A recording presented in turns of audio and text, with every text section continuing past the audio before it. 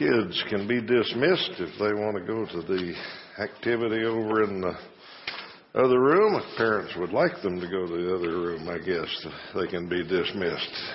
It's up to parents, not the kids. You get to decide.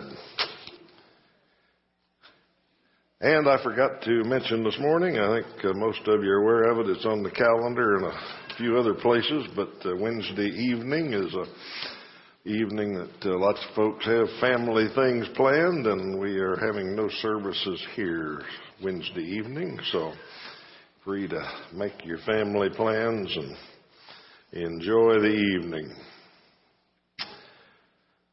I think that's all the announcements we got.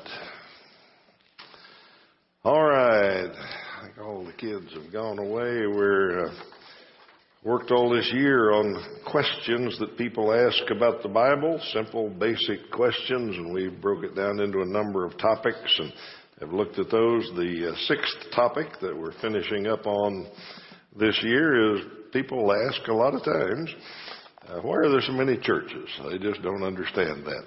If you got one Bible, if you're all following one Jesus, how can you have so many different churches that claim to be following the Bible, claim to be following Jesus, and yet not be able to be unified?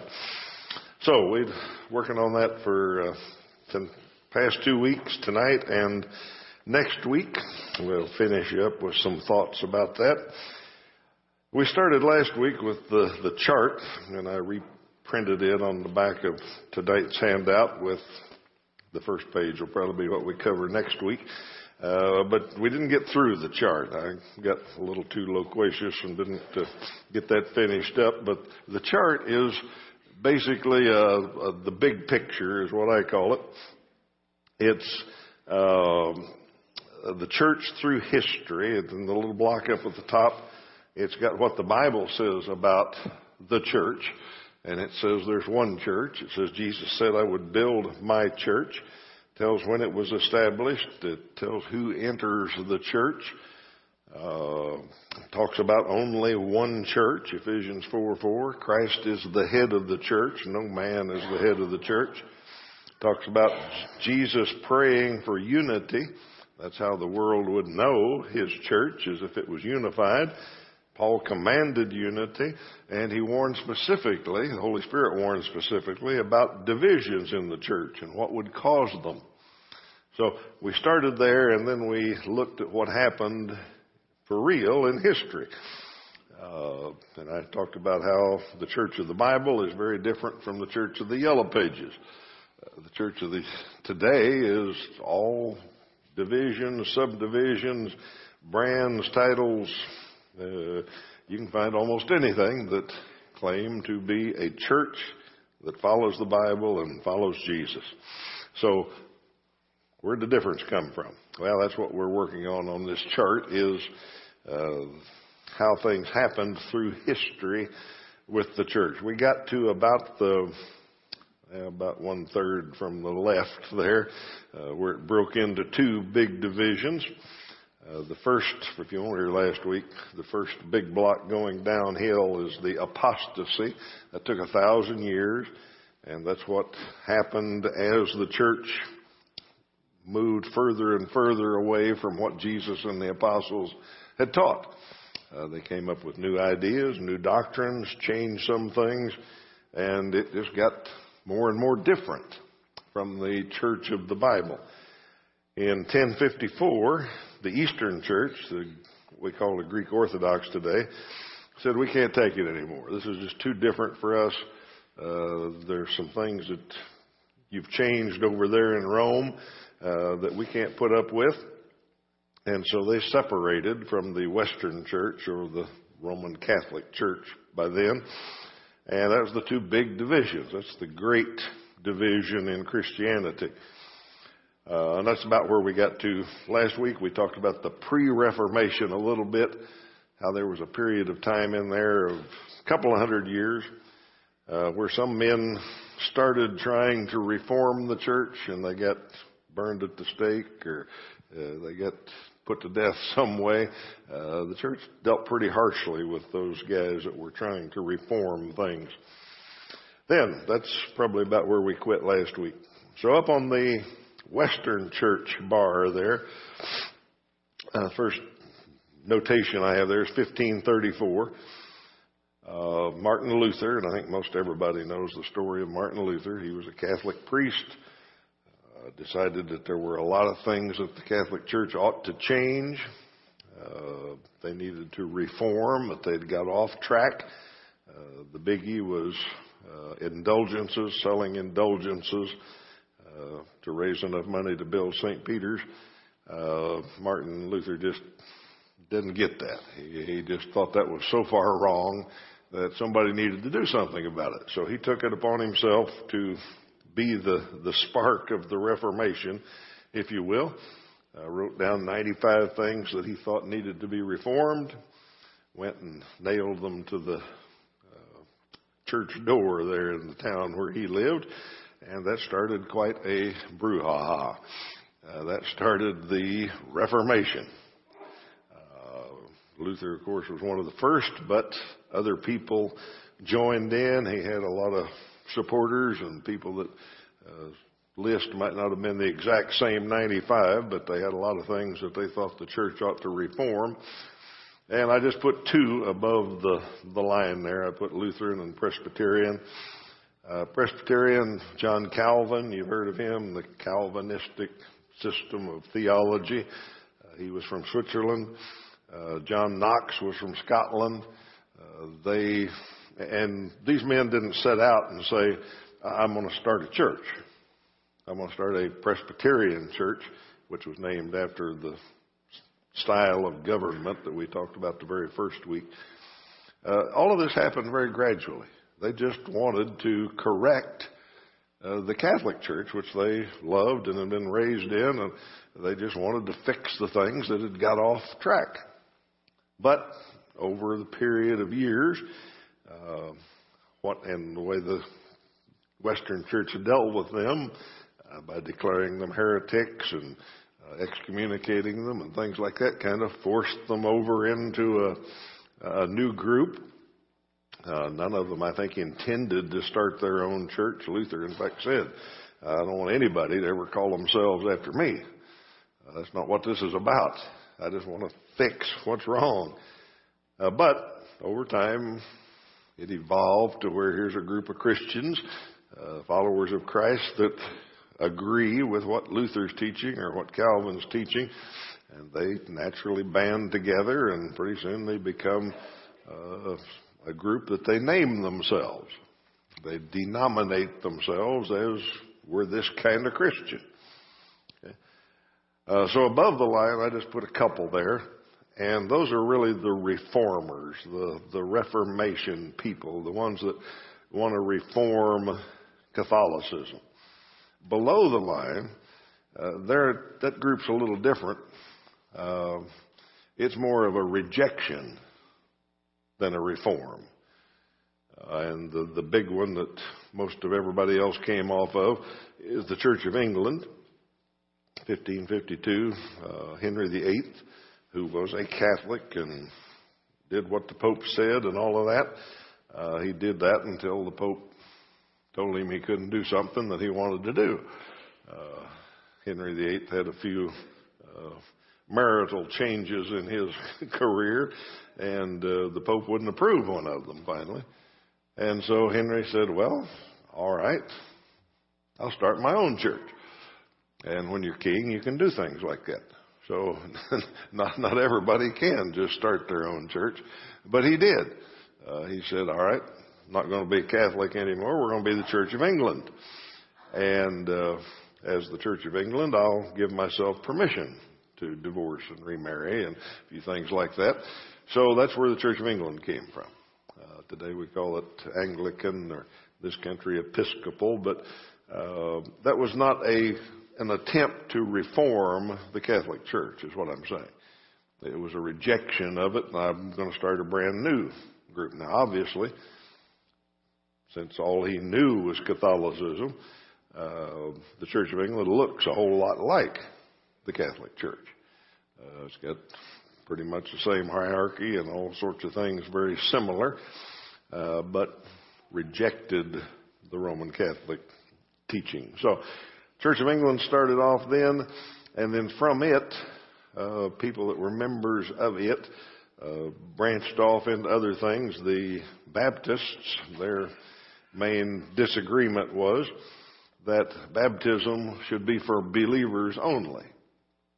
They didn't think you ought to baptize infants, and baptism was just for believers. So that eventually, like I said, all of this took a long time, split off and became a group that taught that along with a lot of the other teachings. John and Charles Wesley were members of the Church of England, who their main thing was that they wanted to emphasize holiness more. They wanted to emphasize lifestyle over doctrine and church rules and regulations. They didn't worry too much. Well, they worried about them, but that wasn't their hang-up, doctrine. Their hang-up was practice. They wanted people, Christians, should live a very holy life, should work hard and should help others and do all the things with the Puritan work ethic there, if you will. So they started holiness societies. They started turning England and other places where they traveled. They traveled in America. And they ended up with a method of being a Christian. It's kind of where that term came from. They had a method that if you studied and prayed and observed these rules and lived a holy life and all that, then you were a good Christian. So that's where the Methodist kind of name came from. And they listed a number of things that holy saints ought to do.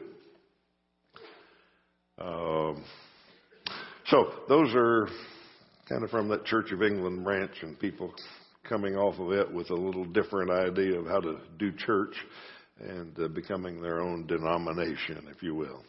Okay, so that's kind of the big chart. Now, I mentioned last week that is so incomplete that it's just humorous, actually.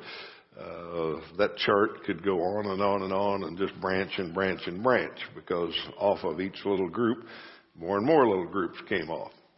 So this is kind of the big picture, if you will. All right. Now, what I've listed down at the bottom there, a couple of things we want to talk about to finish this chart up. First, there are some groups that don't really fit on this chart. They didn't come as a rejection of some existing denomination or a reformation of something.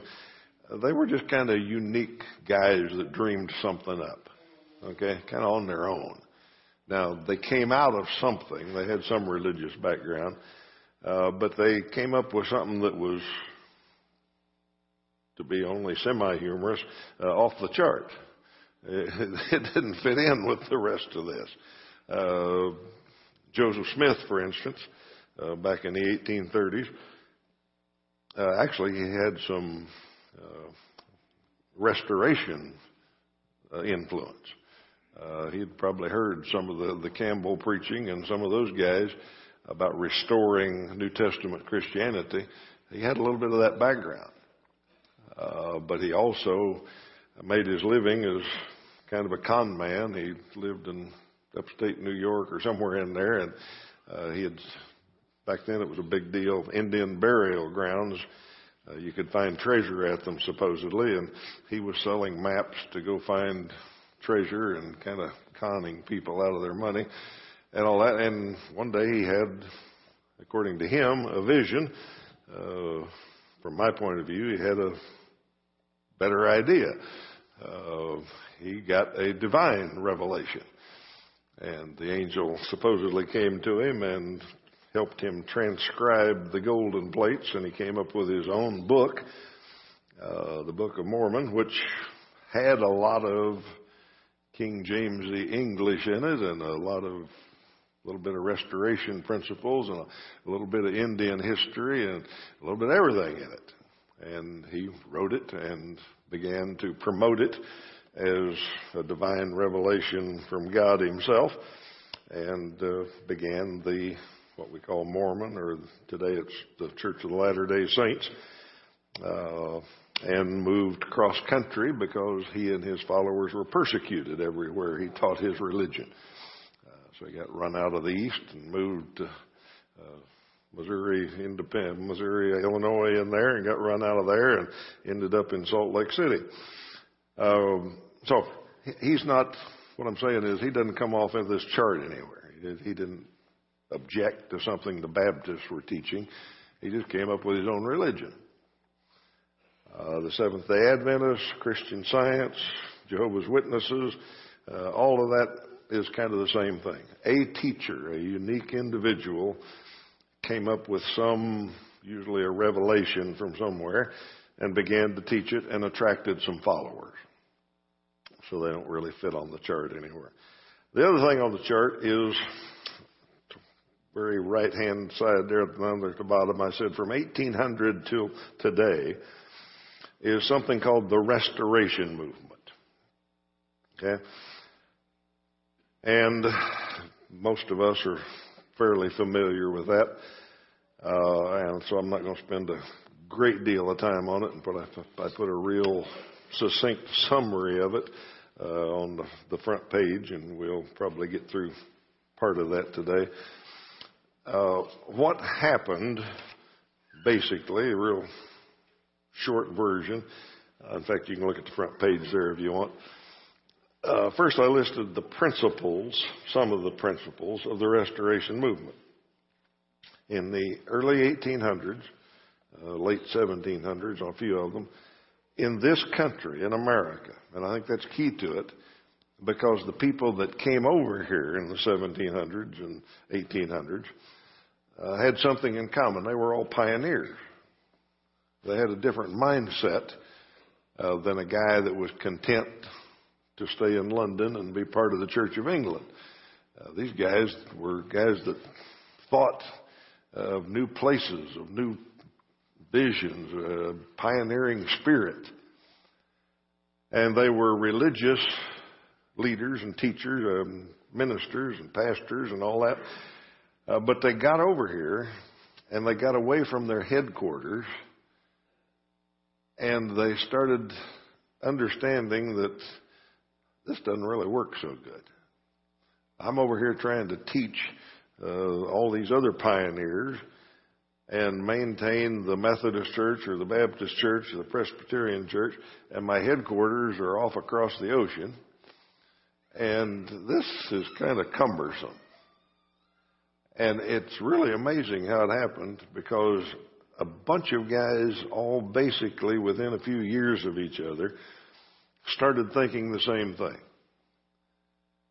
To me, that's the interesting part of it, is they came up with the same basic solution. In 1794, a guy named James O'Kelly, who was a Methodist. A few years later, 1801, in Vermont, two guys, Abner Jones and Elias Smith, they were both Baptists. 1803 in Kentucky, Barton W. Stone, who was a Presbyterian. A little later, Thomas Campbell came over from Scotland. He was a Presbyterian. A few years later, his son Alexander came over. All of these guys said, this denominational thing, this having a headquarters to report to and somebody telling me what the Bible says and all that, that doesn't work very good. On top of that, we're out here in the boondocks, and we got all these Christians separated into little groups where these guys call themselves Baptists and we call ourselves Presbyterians and they call themselves Methodists, and we can't associate. We can't have any kind of unity. This isn't a good way to do mission work. Yeah. So they all started to think at about the same time, well, how do we get unity? How do we get the church that we read about in the New Testament? How do we get a church that's one? Okay. You look up at that box on the chart, and that's the kind of thing they were thinking. Well, hold it, there's only one church. Jesus said it ought to be one. He said, how do we get there from where we are? So they began to think and teach that, well, the only way to do that is to go and just follow the Bible. And if we do that, we could restore the first century church. Okay? That's where restoration came from. Now understand how different that is from the other parts of our chart where Martin Luther said the Roman Catholic Church needs to be reformed. That's what he set out to do. These guys, from their denominational background, began to think, we need to restore the church.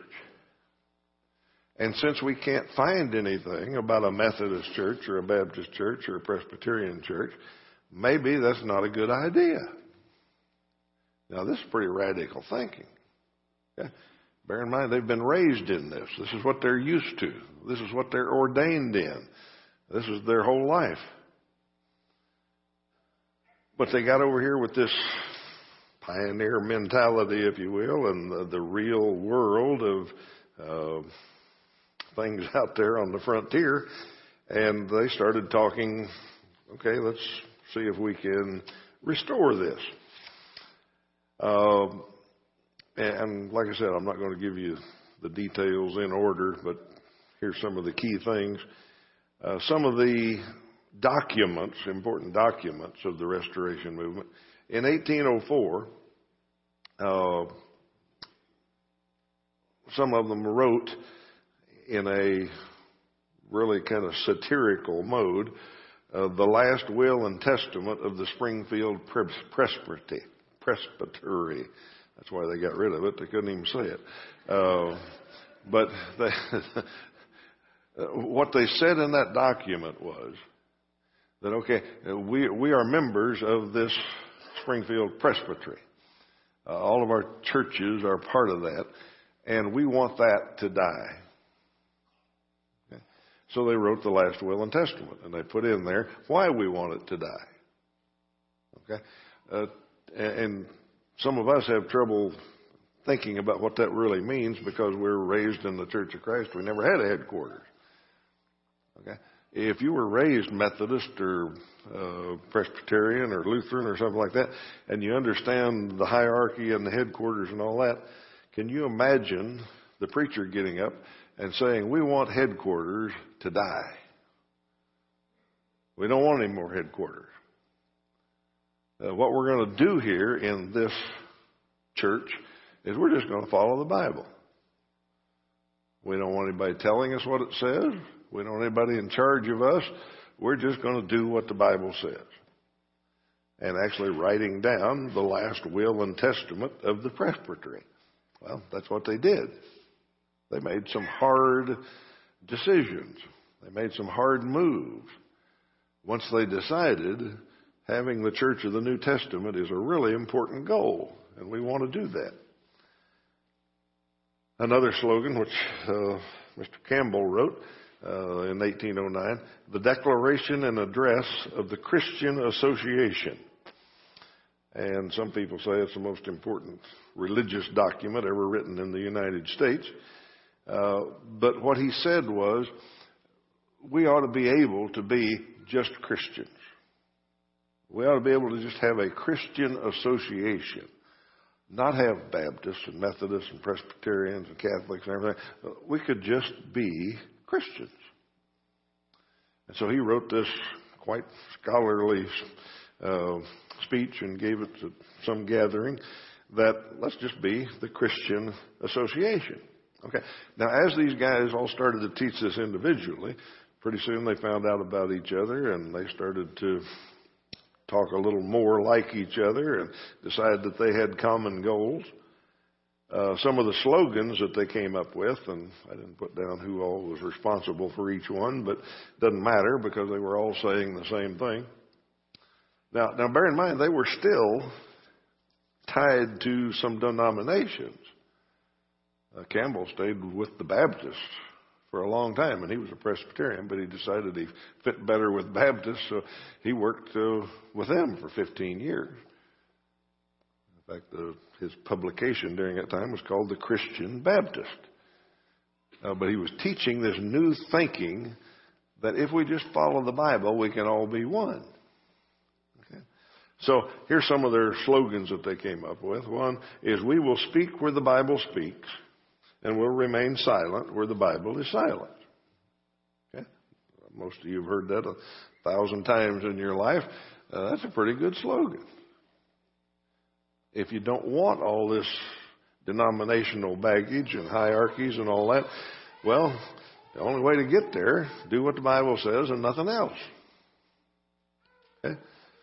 Another one is, in essentials, unity. In non-essentials, liberty. And in all things, love.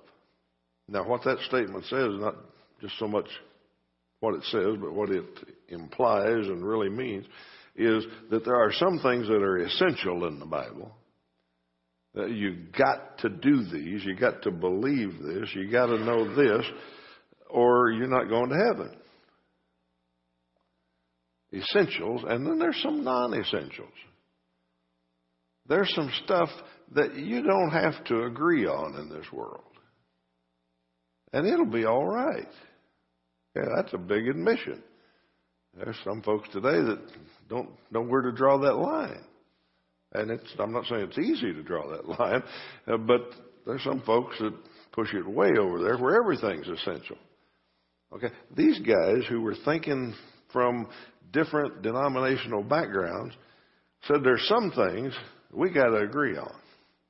I mean, think about it. Just if you took these guys, if you put these 5 or 6 guys in a room and said, all right, how are we going to be one church? How can we worship together?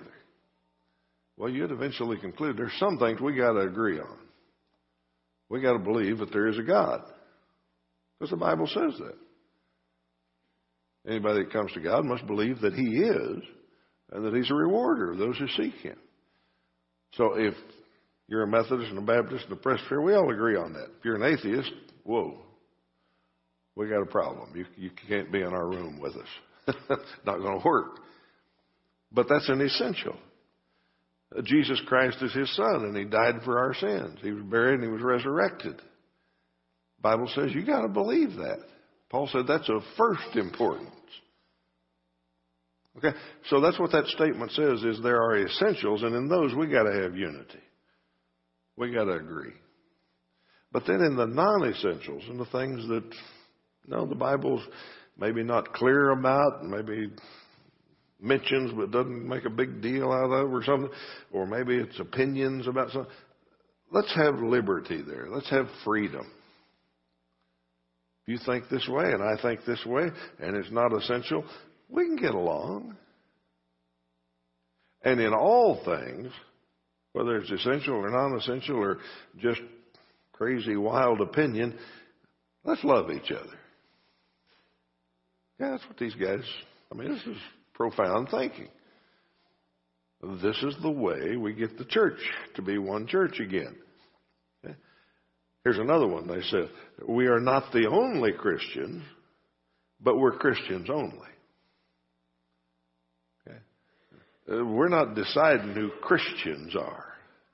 Here's what we're thinking coming out of our denominations. Here's how we think we can get the church back together. But we're not claiming we're the only ones that got it right. But we are Christians only is what we want to be. Okay, and the last one I put down is the Bible only makes Christians only. Okay, if you just read what the Bible says and do what the Bible says, you will come out a Christian. To become a Baptist or a Methodist or a Presbyterian or a Catholic, you got to do something else. You got to have somebody in authority read a creed book and tell you to do something else to become anything except a Christian. The Bible only makes Christians only. Okay. And the last thing we'll cover tonight is the principles of the restoration. This is the thought process. This is what they've all agreed on, was that, since Christianity was perfect when it began, you can't reform it. Okay? So we don't want to reform Christianity. We want to restore the ancient order. It was right when God started it. When Jesus built His church and He told the apostles what to go out and preach, and they went out and started preaching, by the divine authority of the Holy Spirit, that was right. Okay? If it was right then, we can't reform what we got. We got to restore that. Okay? Secondly, they agreed, or on a principle, that the New Testament is a divine constitution. And all we've got the right to do is what the New Testament says. If it doesn't authorize something, we don't have the authority to do that. Okay? Now, young people growing up today have trouble drawing that picture of a divine constitution. But that's what our American Constitution used to mean. If it said you could do it, you could do it. If it didn't say the federal government could do it, the federal government couldn't do it. Okay? That's what a constitution is supposed to mean. Today, we've blown that out of the water, baby. People can do whatever they can get away with. Okay? Well, if you're old enough to remember what a real constitution is, that's what these guys were thinking. And bear in mind, they were in the 1800s when the Constitution was pretty new. They said the Bible is our divine constitution. If it says we can do it, we'll do it. If it says it doesn't authorize it, we won't do it. And their third principle or concept was that a return to the faith and practice of the New Testament would end denominational divisions and restore the unity of Christ's church. Now, that's a big thought. That's a really big thought. Is all right, we want the New Testament church the way it was. We don't want all these divisions, all this foolishness. Well, what we got to do is restore what there used to be by following the Bible, which tells us what they used to do. And if we do that, well, denominations will die. And we'll just have one New Testament church. We'll just all be Christians. Okay? Now, that's turned out to be a little bit Pollyanna-ish, I guess, but that's good reasoning. That's how they figured it. And so they set out to restore the New Testament church. Not just these guys, but a bunch of other folks in the 1800s there, that period. When I said it was a little bit Never Land thinking, I say that because it turned out to be a lot harder in practice than it is in theory. It's a very simple theory. Is the Bible the description of the New Testament church? Yes. If we just did what it said, would we all be one? Yes. Now you start to try to apply that, and it gets hard. Okay? Which they found out. They divided. They all came from the same place, but they had a few divisions. And they just didn't agree on some of those things that were, they had trouble to draw that line between essential and non-essential. They had a few problems. So from that movement, there are basically three groups of followers of Christ that exist today. The Churches of Christ is one, of which we are members. The Christian Church, the Conservative Christian Church, which is down the road a piece from us, and the Disciples of Christ. All three of those came from this movement. We have remained the most conservative, if you will, the most strict and true to those original principles. The Disciples of Christ have basically, well, not basically, they have admitted that they don't believe in the restoration plea anymore. They don't believe that it's possible. So they're not working to restore the New Testament church. They want to be a denomination and have headquarters and do things their way. They're still much more conservative than a lot of the religious world. But they've said, no, the restoration plea is not feasible these days. So we've given up on that. Conservative Christian Church is in between there and closer to us than to the Disciples of Christ, and they're where they draw the line and what they do on a lot of things. So, but all three of those that exist today came from the Restoration movement. Okay, that's probably enough for tonight. What we'll work on next week is the practice of this. Once you agree on the principles, is we can follow the Bible, we can restore the New Testament church. What kind of things do you run into?